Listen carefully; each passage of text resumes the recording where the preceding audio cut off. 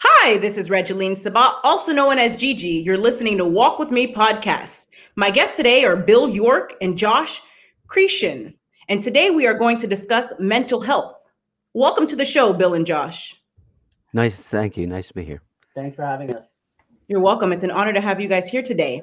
Now, I need both of you to introduce yourselves. Let's start off with Josh. Please introduce yourself.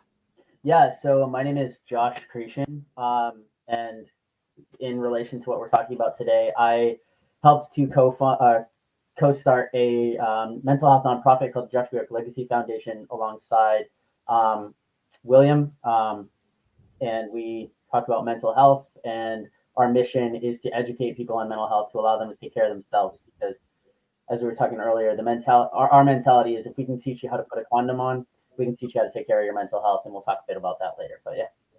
I love it. Thank you. Bill? Yeah, I'm Bill York, retired Air Force. We started this foundation after we lost my son to suicide, and we just realized that there wasn't enough resources that were available at the grassroots level.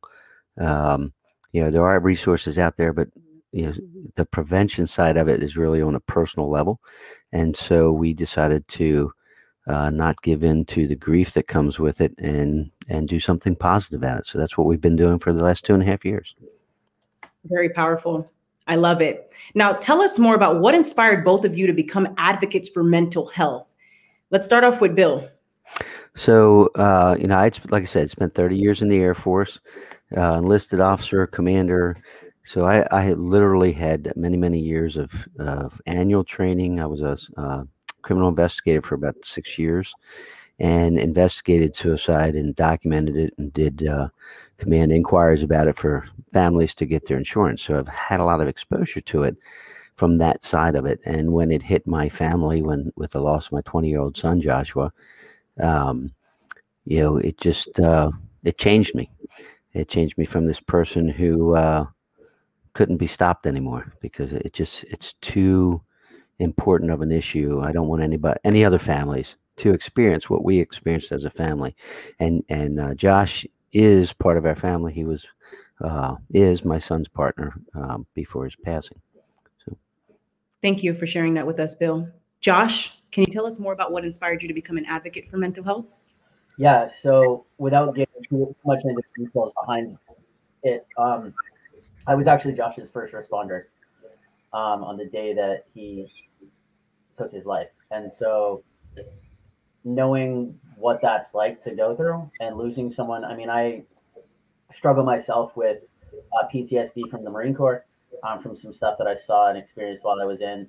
And it's one of those things where none of that even compares, not even on like the smallest fraction, to what it's like to lose one of your own loved ones. And especially when you're the one that has to attempt to save their lives. And so my thing is to do everything that I can to make sure that nobody else ever has to go through that, on the responder side, but then also on the person going through it side, to make sure that there are ways to talk about what's going on in your life and ways to open up about issues that you may be having. Because to be honest, I mean, the day that it happened, we literally had just gotten back from spending the day out on our boat. So our life was good. Like, I had no idea that anything was going on. Nobody did. And so it's one of those things where clearly there was a disconnect of comfort or the ability to be vulnerable. And so creating a safe space like we have, primarily Bill with the Suicide Prevention Rocks group, is like creating a safe space so that people can talk about things like that and feel safe doing so and allow them to be vulnerable. And so that's why I do what I do. Very powerful. Now tell us more about the Josh York Foundation. You want to go with that, Josh? Go for it. So we started about a month after our son's passing, and it started from a conversation with my wife. She wanted to create, like most people do, some kind of lasting memory. She brought up scholarships at his high school, so we talked about that. My history as a CPA, so I know all the rules about it, and I was asking questions like, well, do you want us to pay for it? Do you want it to be an annual thing? Do you want it to be everlasting, or when we pass, does it end, kind of thing? And of course, the obvious response to that usually is, well, I'd like it to be self-sustaining. In order to do that, you have to create some type of organization for that, or pass money to the state. There's organizations within every state that can manage funds for you. But we decided to create our own foundation. We named it after him. And the three of us, incidentally, after Josh passed, Josh Creashen moved in with us for a month and a half, 2 months, Josh. And we supported each other as a family. And so we had these conversations individually as a group. And we decided that, let's see if we can make a difference. And it's been an amazing journey. In the first year, we raised $50,000, just under it. We were able to bring a motivational speaker to 3 high schools in the area about 3 months after they each, 2 of them of the high schools had suicides on bookends of the first week, Veterans Day and the Friday after Veterans Day. So it was devastating to our community in the schools. So we decided to do something about it. And we have had, I can only describe it as divine intervention, because we're just open to things. So Josh has created a project called the Angel Project, where folks can upload a bio and a picture of their lost loved one, and we've talked about what we can do with that. My wife and I were trying to heal our youngest children, and get them talking again, and so we started painting kindness rocks, and they turned into suicide prevention rocks, and we created a Facebook page called Suicide Prevention, and 2.5 years later, we've got 35,000 plus members in every state in the U.S. and 99 foreign countries, painting rocks and leaving them in their local community for folks to find. It's just been an amazing journey. Very inspiring. Now, let's talk about sex education being covered, but not mental health in our education systems. I know you're a strong advocate for that. Can you explain to us more of that and why you raise awareness about it? Josh, you want to start with that one? Yeah. So for me, it's one of those things where, I graduated high school in 2006. So it's one of those things where I remember as early as like 8th and 9th grade having classes where, the teacher, and I use these statements kind of as a joke with intent, but like, I remember sitting in class as an 8th grader. So like 12, 13 years old, I think, and watching the teacher at the front of the class take a banana and put a condom on it. And that was fine. But yet talking about our mental health or talking about issues that you're having with was like bad juju, and like people just don't do it. And so like looking back at that kind of stuff now, it's like that's ridiculous. Like I understand sexual health and like making sure that you're not, practicing unsafe sex and all that kind of stuff. I get that. But the numbers comparing, people who die from having unsafe sex to the people who die from not knowing how to properly take care of their mental health. And it's the simple things, right? Like being fit, being active, physically fit, like having an active lifestyle, having friends that you can talk to, knowing how to kind of pull yourself out of those darknesses, yoga, breathing techniques, all those kinds of things are stuff that you don't learn in high school. I'm a firm believer that the entire education system is broken, and there's a lot of work to do there. From like, learning basic adult things, especially as an entrepreneur, and, all the things that you got to know how to run a business and like how to be successful in real life and do your taxes and accounting. But to the tune of, or to the point of sexual health versus mental health, it's like mental health it doesn't exist until you're, in college or further, and you get involved with some nonprofit like ours or something like that. But yet it's totally okay and acceptable and funded, by the way, by the government to teach you how to put a condom on, which to me is totally backwards. So, Bill? Yeah. So, after we lost Josh, I struggled being a CPA and government accounting manager, had taken off 6 months, and I actually took and had the opportunity to switch careers and become a high school teacher teaching ROTC. what I see is, we're in school. We definitely are teaching sexual education. For me, it was as early as, I believe, fourth grade, and then each 2 or 3 years later, we would have a greater discussion, more in depth. For me, of course, I graduated in 1984, so I'm an old guy, but I don't remember very much about health education.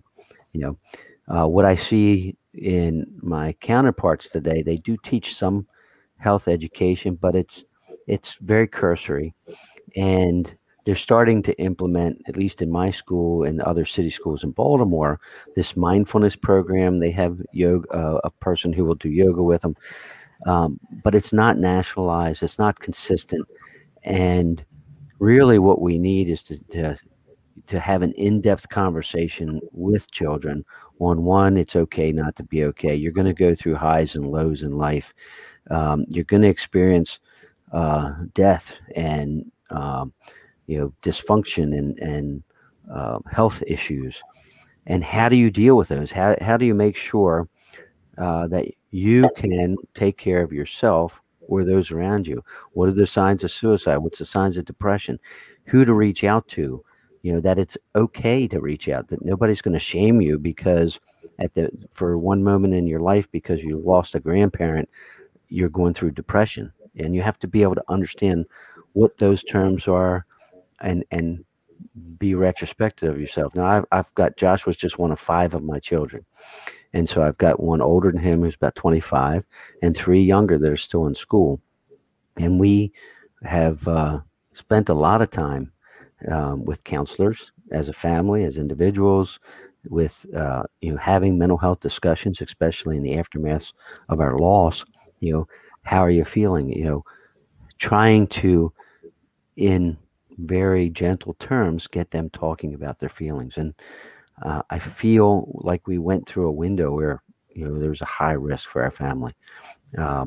One reason is, after my son passed, his older sister found out she was pregnant about a month later, and 6 months after we lost Josh, my ex-wife, his biological mother, out of grief, took her life too. So we went through this process of losing a child, going through, and then losing the mother of the child, and even though it wasn't my 3 children's mother or even stepmother, they still saw her, they still knew her. So it was this double trauma that impacted us all. And to be honest with you, she was a social worker, worked in a hospital, had done it all her life, so she knew where the help was, but she didn't have the capacity, for whatever reason, probably maybe because of that stigma thing, to seek the right help and work through it. Very powerful. Now, what are some of the other resources you recommend to help educate others regarding mental health? So we're constantly in search of people who are putting out there, and it's kind of amazing. You have the big ones. You have AFSP, you have NAMI, you have the VA. They have information out there, but what we find in the large government organizations is sometimes it's not personal, or not as personal as it needs to be, and it can be, at least in the sense of the VA system, it can be hard to navigate. They're overwhelmed anyway. We lose 22 plus veterans a day, and that's only the ones registered in the VA system. There's another 7 or 8 a day not registered that we're losing also. This is not just one population. It's not one race, one sex, one age, one population. This is a worldwide issue. And when you're losing someone every 10 minutes within our country, and then you extrapolate to the world, we're talking in some states, there's someone taking their life every 2 to 3 minutes. And that's something wrong, and we're not talking about it in the public. We need everyone to be talking about it. We need the news agencies. We need people like yourself, people like us. Everyone needs to be talking about mental health, especially in the COVID crisis. Absolutely amazing. Now, are there any signs or red flags in regards to suicide prevention that you highly recommend individuals look out for? The one that I would start with is changes in personality. If someone's very outgoing and they shut down, you need to have conversation. If somebody's normally very conservative and going hog wild, doing very reckless things, you need to have a conversation with them, because any change in personality is a sign that something's going on. It may just be that they're maturing, or they've just moved out of the house and started college for the first time, or something like that. And those things are normal. But without that conversation, without connecting with the person, you're not going to find that out. And that's one of the things we say is, our motto is strengthening lives with love. But one of our, in fact, on the back of the shirt, it says recognize, connect, and act. You have to first teach yourself so you can recognize signs, and there's a lot of them. You can find those on AFSP, on NAMI sites, pretty much anywhere that if you just type up signs of suicide, you're going to get a list. And when you read that list, it's going to seem very normal. Oh, well, I wouldn't associate that. It's not any one thing on the list. It's the conglomeration of 2, 3, 4, 5, 6 of those items. But any of them should start the conversation. So once you can recognize them, you have to connect. And it's got to be on a personal basis, because people have to feel safe sharing that information. Walking up to somebody and say, "Hey, you look sad. Are you thinking about hurting yourself?" is not going to work with most people. There has to be a personal connection, and sometimes that can take hours on the phone. If you come across somebody, I mean, we do it all the time. People will reach out to us in a state of dysfunction or stress, and talk to us, and it takes time to get them to a point where you can actually have that conversation. And then you have to be able to act. Some of that is acting to have the conversation, but if you're not getting through to the person, or if there's a high risk, if you're sitting in the back of your mind saying, "Oh my God, I may not be able to save this person," then you got to act. You have to reach out and get someone over to wherever they're at as fast as possible. Police, medics, get them there so that they can take control of the situation and get them the mental health they need. Recognize, connect, act. Very powerful. Thank you for sharing that. And now, go ahead. Sorry. I was going to say, and one of the things to highlight what Bill was just saying is as far as the action piece is, if you have a connection to someone and you think that they might be considering, just straight up asking the question, "Are you thinking about hurting yourself?" It's like a slap in the face, wake up, like, "Oh shit, like, this person actually cares. They're actually asking me." And that has been shown to pull people away from that, because it's a trigger of like, "Oh wow, like someone's actually interested in whether I live or die." So just straight up asking that question, "Are you thinking about hurting yourself?" Questions. Thank you. Now, can you tell us more about the Trevor Project?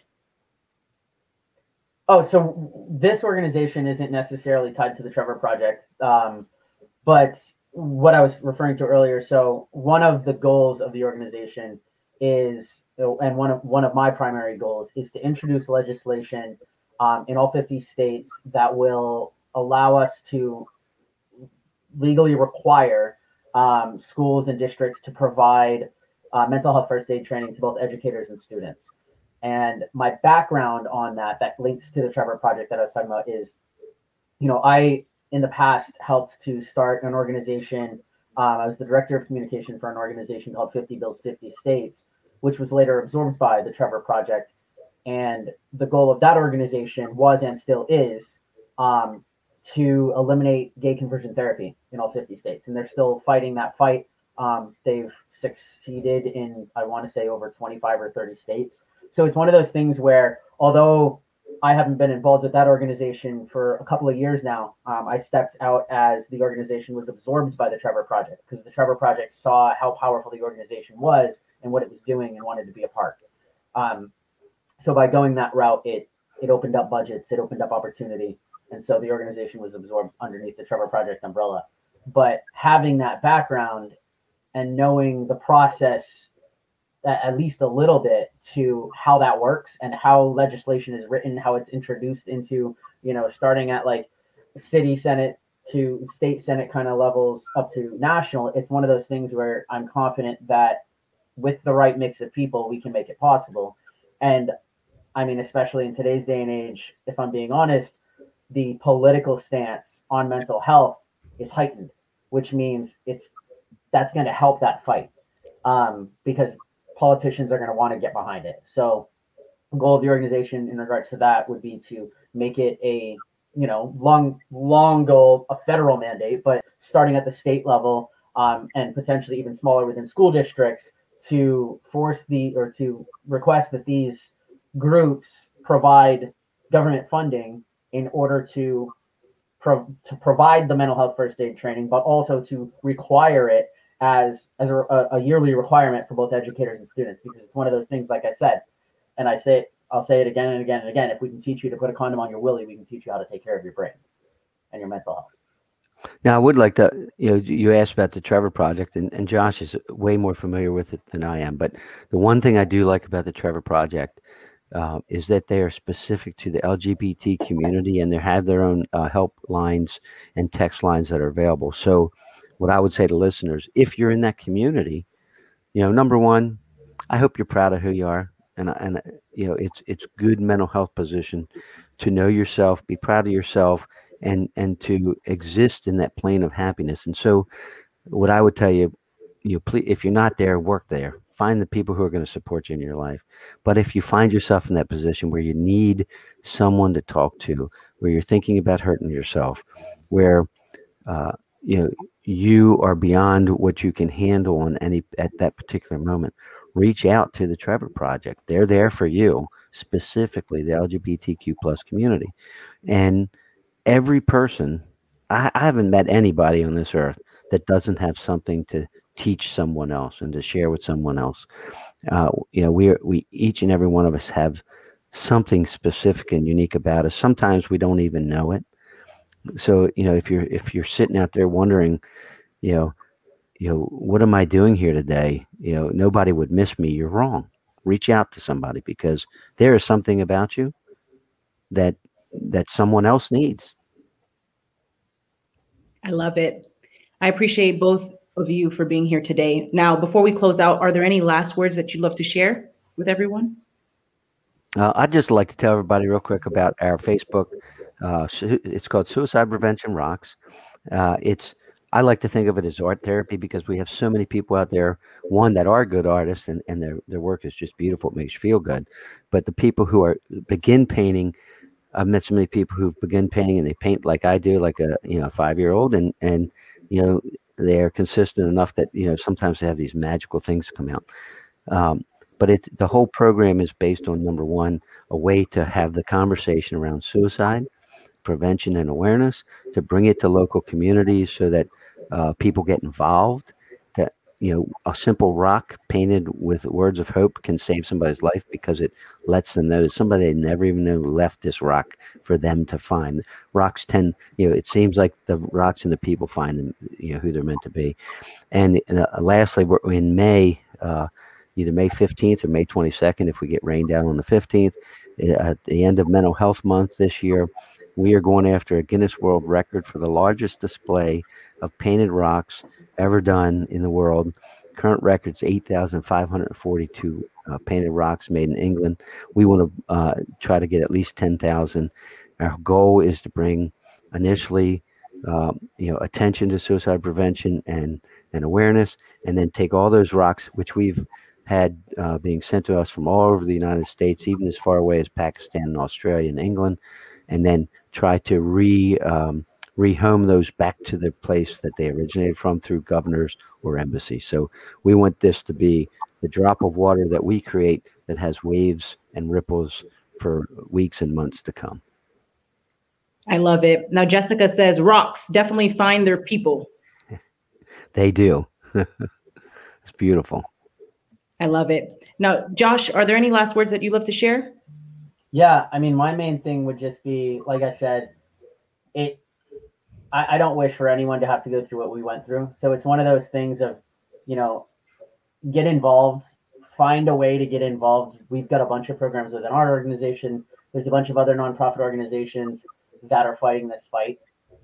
I don't care if they get involved with us or someone else, but just get involved, do something. If you see someone that's struggling, like I said, or like Bill said, it could be something as small as, they're sleeping more throughout the day, or they just don't have any interest in something that you should really be interested in. I mean, there's a bunch of different signs, but if you see someone that's exhibiting those signs, just ask the question, are you considering hurting yourself? Because you'd be surprised how much of a wake-up call that can be to somebody. Yeah. So that's very. Thank you. And Gigi, thank you for giving us the opportunity to jump on your show and to provide some awareness and prevention, let people know about our organization, and that there is, most importantly, help out there in every state. Some places it's harder to find, but if you're there, please look for it. If you can't find it, reach out to us. We'll help you find it. I love it. And you're both welcome. And I hope you have a blessed day. Thank you very much. Thank you so much, Gigi.